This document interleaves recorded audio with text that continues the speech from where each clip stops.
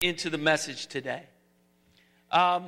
Today, we're going to be talking about honesty and truthfulness. There is a psalmist from the 1970s. He's not a biblical psalmist, but a songwriter in the 70s who wrote these words. He said, if you search for tenderness, it isn't hard to find. Somebody knows that song already. You can have the love you need to live. He said, but if you look for truthfulness, you might just as well be blind. It always seems to be so hard to give. The second verse of the song says, I can always find someone to say they sympathize if I wear my heart out on my sleeve, but I don't want some pretty face to tell me pretty lies. He says, all I want is someone to believe. And the chorus of the song says this, honesty is such a lonely word. Everyone is so untrue. I want to sing, but I'm not going to. Honesty is hardly ever heard, but mostly what I need from you. Some of y'all know that song from Billy Joel, and I think Billy was right. In our culture and in our times, honesty is a lonely word. The sad reality is that in many cases, we don't even really expect honesty anymore. We often don't expect it in the political realm. It doesn't matter what strain, what party, what right, what left. We just often don't even expect to hear honesty and truth. We expect to hear spin and lies. It's just normalized. We often don't expect it in marketing. In marketing, we're told whatever it takes to make you know that you just need this product or you need this service, will tell you whatever it takes to convince you of how much you need it. It doesn't matter whether you need it or not. We want to separate you from your money, and we're going to tell you how much you need this thing. Who's ever heard, what do they call it when they come on at late at night, usually the infomercials? Who's ever heard an infomercial? I remember years ago I bought a Ronco record vacuum. You took your record and put it on this little thing, and it was supposed to clean out the grooves so your record would last forever. Infomercial. So some of you may have heard an infomercial. This isn't an actual one, but it goes something like this. The man comes on the screen and says, but not only that, if you call in the next 17 minutes, you'll get a second magic mop at no extra cost, excluding shipping, handling, and other and sundry costs that may cost more than the mop itself. If you're one of the first 13 callers, you'll also get this magic mop accessory kit. That's right, your magic mop not only cleans up those nasty grease spills in your garage, it's also a state-of-the-art food processor.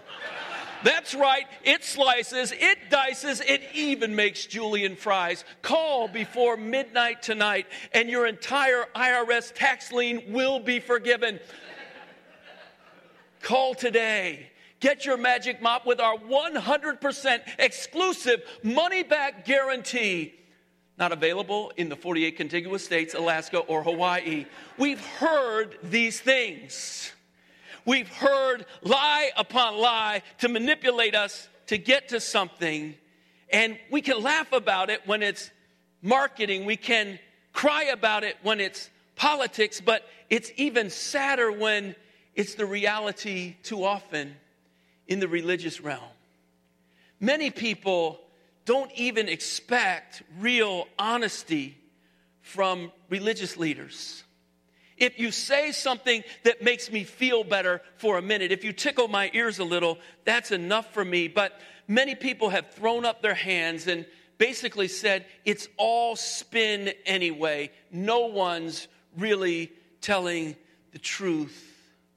But we're going to see from God's word today that even though honesty is a lonely word for us, and that it is mostly what we need from God and from each other, God wants to create a culture among his people of real honesty and trustworthiness. So today, stand with me, and we're going to look at the next few verses in Matthew 5:33 through 37. And we're going to read those verses together from God's word. Let's read. Again, you've heard that it was said to the people long ago, do not break your oath, but fulfill it to the Lord, the vows you have made. But I tell you, do not swear an oath at all, either by heaven, for it is God's throne, or by earth, for it is his footstool, or by Jerusalem, for it is the city of the great king. And do not swear by your head, for you cannot make even one hair white or black. All you need to say is simply yes or no. Anything beyond this comes from the evil one. The title for today's sermon is Honesty, the Anatomy of a Lying Life. Let's pray. Father, we thank you for your word, and that every word in the Bible matters, and that you want to communicate something to your people even now as we look at these verses. Have your way, O God. Do your work to the praise and to the glory of your great name. We pray it in Jesus' name. And all God's people said, Amen. You may be seated. As we deal with the subject of honesty, Jesus is trying to get us to understand that the ethic of the kingdom of heaven, or the kingdom of God, is honest communication. The main point from these verses today is that God is the God of truth, and that as kingdom citizens, we're called to be people of truth. So there are three main components that we're looking at in today's message. Number one, God has always valued absolute truthfulness. Number two, disciples are called to live in truthful transparency. And number three, a failure to walk in truthfulness reflects the values of the evil one. So let's jump into the text today and look at verse 33 again. That's where we're going to start. Jesus says, again, you've heard that it was said to a people long ago, do not break your oath, but fulfill to the Lord the vows that you have made. The first verse here that we're looking at demonstrates God's posture towards truth. And that's our first point today. God has always valued absolute truth. This verse is like three others that had preceded it. As we're looking through Matthew 5, it starts with that injunction, you've heard that it was said. And so going back to verse 17, Jesus outlined the fact that his sermon, what he was about to say in terms of the ethics of the kingdom of God, turns everything upside down. And now this is the fourth injunction where he's saying, this is how things change. You've heard that it was said, but now I'm saying something new to you. Again, as with the others, God does not change. Jesus does not change the truth of the Old Testament word, but he builds on it and he looks behind the surface of it to bring out the truest meaning of that word. Obviously, the verses we're looking at today are tied to the ones that were immediately before it. Those verses on marriage and divorce, and what Jesus had done there, we talked about it last week, was he gave this word and he talked about what was said in the Torah And what was said there about divorce was in order to deal with the reality of the fallenness of this world, God made provision. But what Jesus did in Matthew 5:31 and 32 was to point us back before the fall and to say, here's the original intention of God. And that's exactly what Jesus is doing in these verses today. Jesus is telling us this is what was always in the heart of God from the beginning. And so he reminds us, he reminds his hearers in verse 33 that they are not to break any oath. And he's reminding them this several times. This comes from the Old Testament. Numbers chapter 30 and verse 2 sums it up this way. When a man makes a vow to the Lord or takes an oath to obligate himself by a pledge, he must not break his word, but must do everything he said. And so this is repeated in different ways several times in the Old Testament. The idea here is be true to your word. If you make a vow, fulfill it. The Old Testament was written in the context of the ancient Near East, different cultures in Mesopotamia and Sumeria, in Egypt, and in all of those cultures, one of the things that was very common was to make an oath or a vow in order to demonstrate that you were solemn about what you were saying, that this was something that you were going to back up and that you actually would do. To make a vow or a pledge like this or an oath was to say that this has the full backing of my credibility and perhaps some other things that were involved in the oath and in the pledge.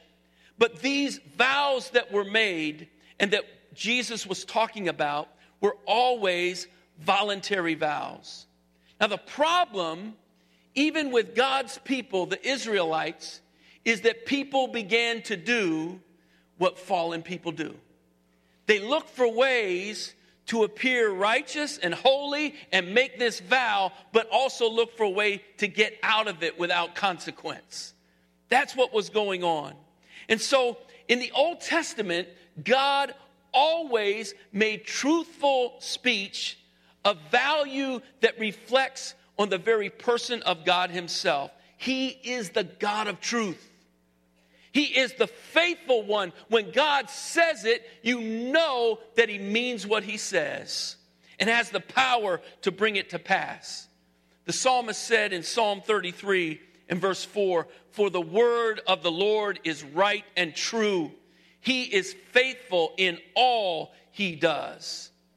Therefore, the Old Testament instructs people when you make a vow, when you make an oath, make sure that you keep it, because not to do so as a child of Israel is to defame the name of the Lord our God.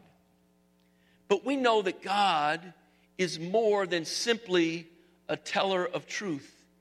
As a matter of fact, in John 14:6, Jesus puts it this way: I am the way, I am the truth, and I am the life. In other words, God is not just one who tells truth. God is truth personified. He is truth itself.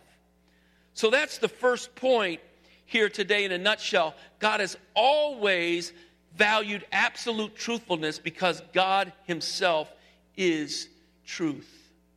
So I want to go on to the meat of what Jesus is communicating in these verses today. In verses 34 through 37a, and I want to read those verses again. Starting in verse 34. Jesus says, "But I tell you, do not swear an oath at all, either by heaven, for it is God's throne, or by earth, for it is his footstool, or by Jerusalem, for it is the city of the great king. And do not swear by your head, for you cannot make even one hair white or black. I could add, or put another hair on your bald spot." Verse 37, he says, all you need to say is simply yes or no. I'm going to stop right there. The main point from those verses is our second point today. Disciples are called to live by truthful transparency. On the face of this, Jesus might seem to be contradicting the Old Testament because he says, I tell you, don't make an oath at all. But what we're going to see is that he is actually underscoring the same value that God was making clear in the Old Testament, that God demands that his people be truthful and honest in their speech. These verses actually show us the anatomy of a lying life. How do we get from being people who make an oath, or how do we get to be people of true speech to people who are now shady in how we handle truth? And we'll see what happens in verses 34 through 36. We see this chain of different things that the disciples are told, don't swear by this.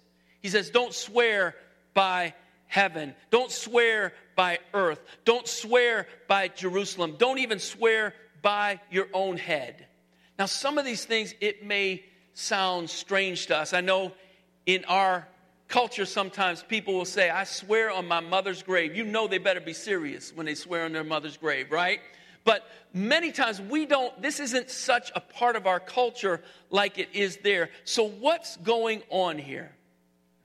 First of all, we need to understand, as I said before, that in the Old Testament, these vows were vows that were voluntarily made by people.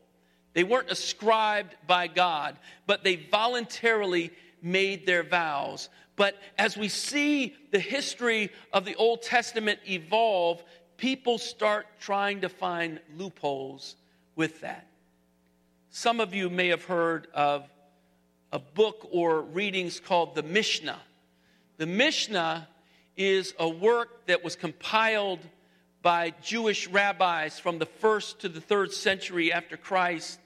And it was compiled to look at the wisdom of the teaching of the Jewish leaders from the time of the 6th century BC up until the time of Jesus. So they're writing down the most important teachings of the Jewish leaders in that time. And there's an entire section of the Mishnah that is explaining vows and oaths. What kind of vow or oath really sticks, and what kind of vow or oath isn't as important. And so they judge all of these vows or oaths by how closely they're associated with the name of Yahweh. And so you can make vows, but according to the Mishnah, according to the religious teaching, it's not like 100% vow. So you make like a 68% vow. So I promise this is true, but really it doesn't all have to be true. So it's almost like what we do. How many of you have ever done this? Now be honest with me, especially when you were kids. Did you ever promise someone something? I want you to raise your hands and cross your fingers behind your back. Whoever did that? Oh, I got a bunch of hypocrites in this room. See, I had an advantage on all of you. I told you a while back, I have a toe that crosses over my big toe. So I didn't even have to cross my fingers. My toe is crossed all the time. So we have this kind of thing in our culture as well, where we feel like we can be a little fast and loose with the truth because we've got our fingers crossed behind our back. But that's what a kid would do. But this reality of appearing to be honest and yet not being honest is not just a kid thing in our culture, is it? It's a very real thing, and it is a difficult thing, probably for all of us in this room at times. Let me give you a few ways that our culture can be indicative of a lying culture. Some things that we can even find ourselves moved to do at times. Number one, making promises that you're not sure you'll be able to keep. And maybe even you don't really intend to keep it. Now, most people in this room would say, I would never do that. I would never do that. Let me just talk to husbands for a second. Now, husbands, let's just suppose for a minute that you're watching the Eagles game. And let's suppose for a second they're doing well. I know that's a lot of supposing right now. But let's suppose they're doing well. You're watching the Eagles game, and your wife, who's not as big of a football fan, is leaving the house and going to take care of some things. And as she's leaving, she says, honey, can you please do the dishes before I get back? Your response is, yes, honey, I'll do it. I promise I got that. Now, you say, I'll get it at halftime. You just lied. Because you're watching the game. At halftime, you heard about this other game going on the other channel. You're going to click to that channel. You're going to watch that other game. Mama's coming home. Dish is not done. You really didn't intend to. You just wanted to sound nice for a minute. We've done that. Many of us have done that. Number 2, the second indicator of a lying culture is manipulating and convincing others to believe something so that it works to your advantage. When I was a kid, I played this football game called electric football. I don't know if anyone ever played electric football. It was a board about this big. It was metal, and you would hit this little clicker, and it would make the board vibrate real fast. And the little guys would move because they were being vibrated. I played electric football and fell in love with it. I was about 10 years old.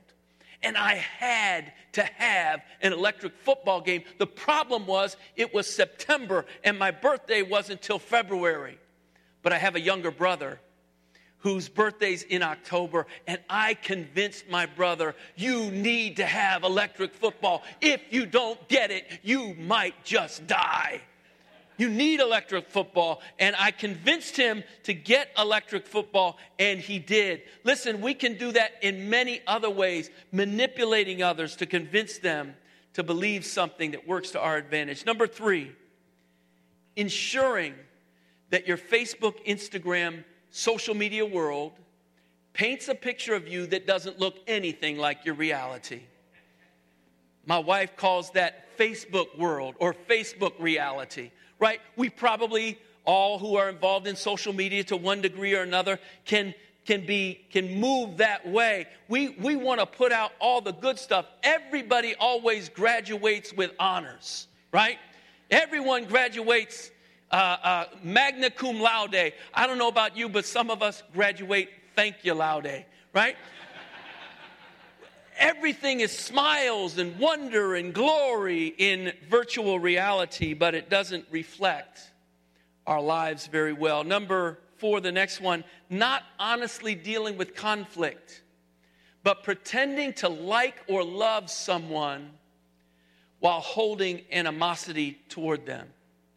Now, this may be saying negative things about someone to other people, but to their face, you smile and act nice.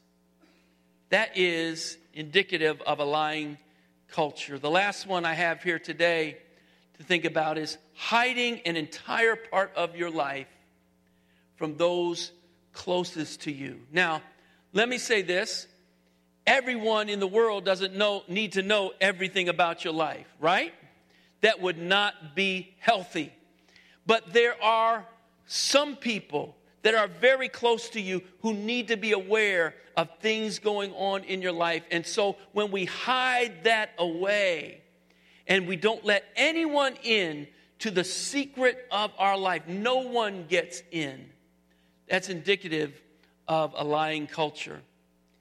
Reality is that these things and many more like it are not just accepted, but they are expected in our culture. And so, not unlike the first century disciples, modern day believers live in a world that constantly gives a cultural pass on honesty. Now here, put up the next slide, the anatomy of a lie. The anatomy of a lie is a mindset that is committed to self-protection and self-interest with only a fuzzy perception of God at best. What do I mean by that? The center of my world is me. The center of of my world is what's in my interest. It's not God. If I still give lip service to God, it's a fuzzy lip service, because what really matters is how everything affects me. So the second part of that is that with that mindset, truth becomes an optional commodity that I can use when it is to my advantage and discard it when it doesn't benefit me. So like the writers of the Mishnah, I can find loopholes. The writers of the Mishnah said that that if you make an oath to earth or to make an oath to heaven, you can get away with that oath. They even said if you make an oath about Jerusalem or by Jerusalem, you don't have to keep it. But if you make an oath toward Jerusalem, you have to keep that oath. Now, what is that? That is a messy world that invites nothing less than hypocrisy, right? That's what it is. And that is the world that we find ourselves in today. How many have ever used expressions like this in terms of excusing your own lie? It's not hurting anyone, so it really doesn't matter. Or they wouldn't understand anyway. I'm just making it easier on them. Or I did it for their own good. Or I had to lie to serve the greater good. What greater good was that? Probably my greater good. Jesus' conclusion at the end of verse 37 literally reads, if you read it in the Greek, he says, let your word be yes, yes, and no, no. The word yes in Greek is nay. That sounds weird, right? It should be yea, but it's nay. So he says, let your word be nay, nay, yes, yes. Or no, no. Ooh is no, no in Greek. So he's saying, let what you say reflect the reality of an honest heart. Most of us are familiar with the Pharisees. We've heard about that in church a lot.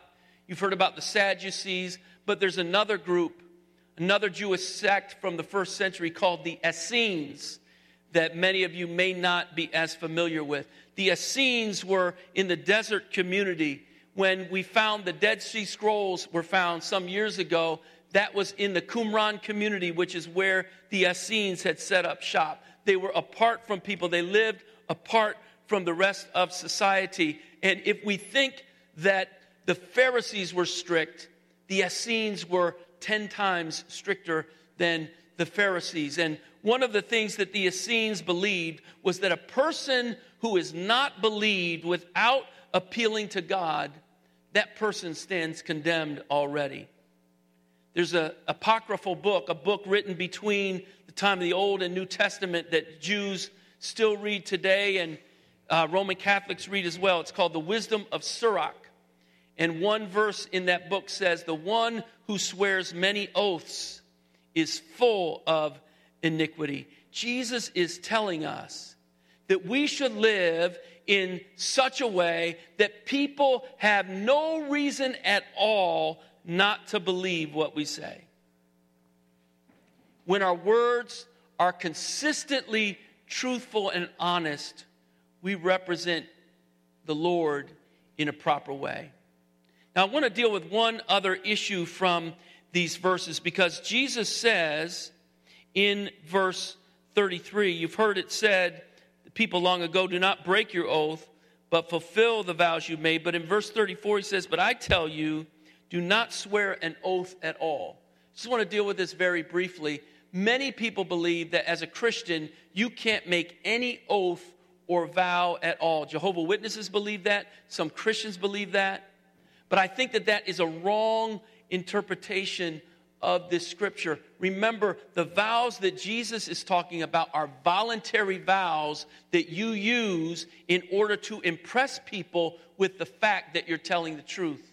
But there are vows that are involved in culture that we can take and we should take. In other words, if you are inducted into the military, you take a vow. Or if you testify in court, you swear an oath. Or if you're getting married, you do your vows. That is allowable. Jesus is not saying that you cannot do that. If there's a brother in here that's looking to get married, and if I do your marriage ceremony, and I say, I give the vows and say, do you promise to love her and keep her? Do you promise to cherish her and honor her and love her as long as you both shall live? And you say, man, I don't do vows. Look at Matthew chapter 5, verse 34. This is not going to be a good wedding, y'all. So we can take certain vows that are culturally or politically appropriate. What we don't do is make vows to impress people with the truth of our word. So let's look at the last piece here. We've established that God has always valued absolute truthfulness and that disciples are called to truthful transparency. But let's look at verse 37 again. Verse 37 says, all you need to say is simply yes or no.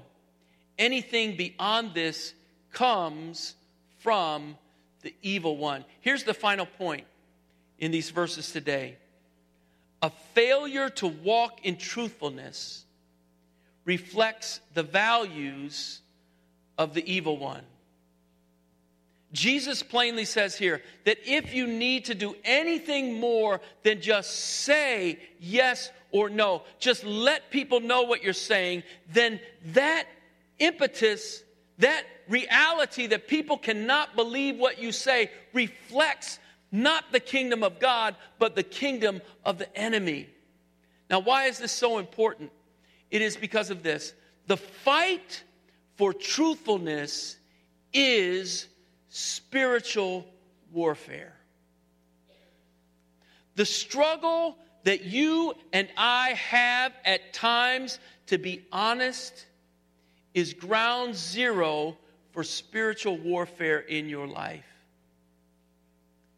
It's interesting to me that when Paul goes through the full armor of God in Ephesians chapter 6, the first item of the armor of God that he mentions is the belt of truth. In Ephesians 6:14, he puts it this way: stand firm then with the belt of truth buckled around your waist. That belt of truth in the Roman armor was the thing that kept everything else together. You had a breastplate, you had things that covered your legs, you had all of this, but without the belt of truth, without that belt around their midsection, everything else would flap all over the place, and you would be open time and time and time again to the arrows of the enemy. Brothers and sisters, as believers in Jesus Christ, that is true of us.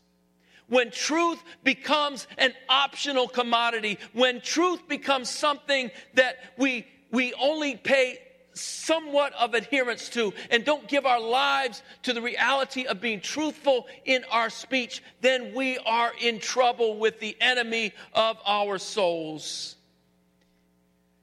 The enemy sows lies over and over and over again into this world.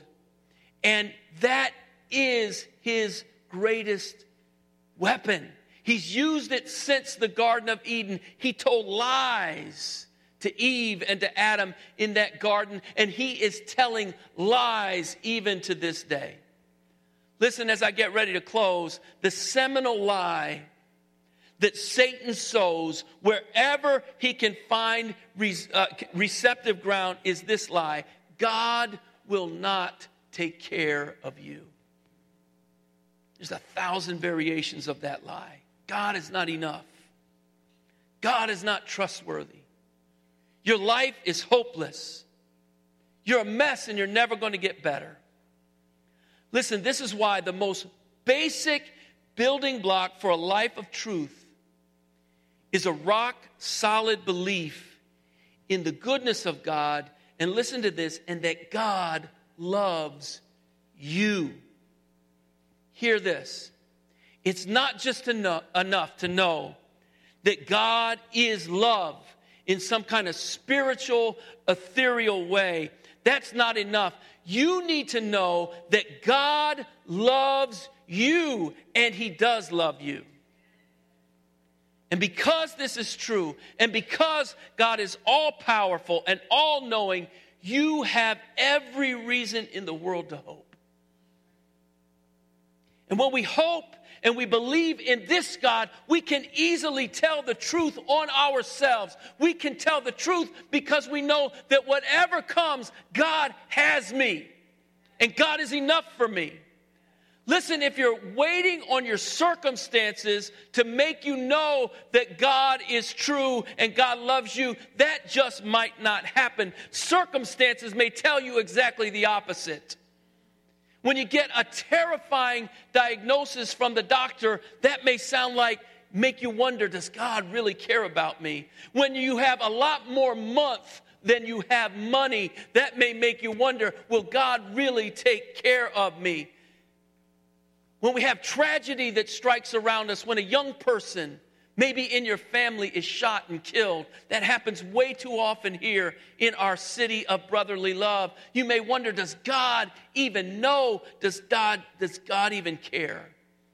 When we're in relationships that are strained, broken, and abusive, we may wonder, does God really care? But the answer to God's love for you is not revealed in circumstances. The answer for God's love for you is revealed on the cross of Jesus Christ. Jesus' love is enough. Jesus loves you so much that he knows every sin that you've ever committed or ever will commit. He knows every fault. He knows every dark place in your heart. He knows things that no one else in this world knows or maybe will ever know. And yet he dies on a cross for your sin to set you free and to give you life abundantly. That is our God. And when we know that, God sets us free. Honesty is such a lonely word. That sentiment is true in a world that is unhinged from the life of God. But we serve a God who is true and who calls us to be a people marked by honesty. A life committed to honesty is triggered by realizing three things. Number one, you realize that God is real. Number two, that God is here. And number three, that you belong to God.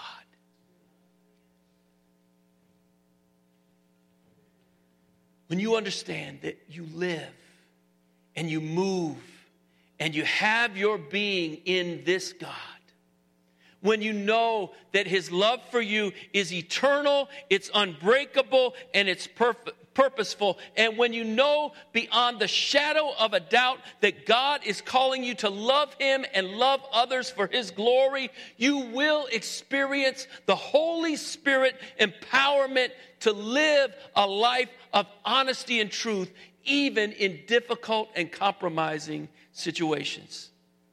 I pray that every person under the sound of my voice today will embrace Jesus' words here in Matthew 5. Let your yes be yes. Let your no be no. And reflect the glory of God, who is true and righteous, and be a person of integrity, honesty, and truth. Let me pray.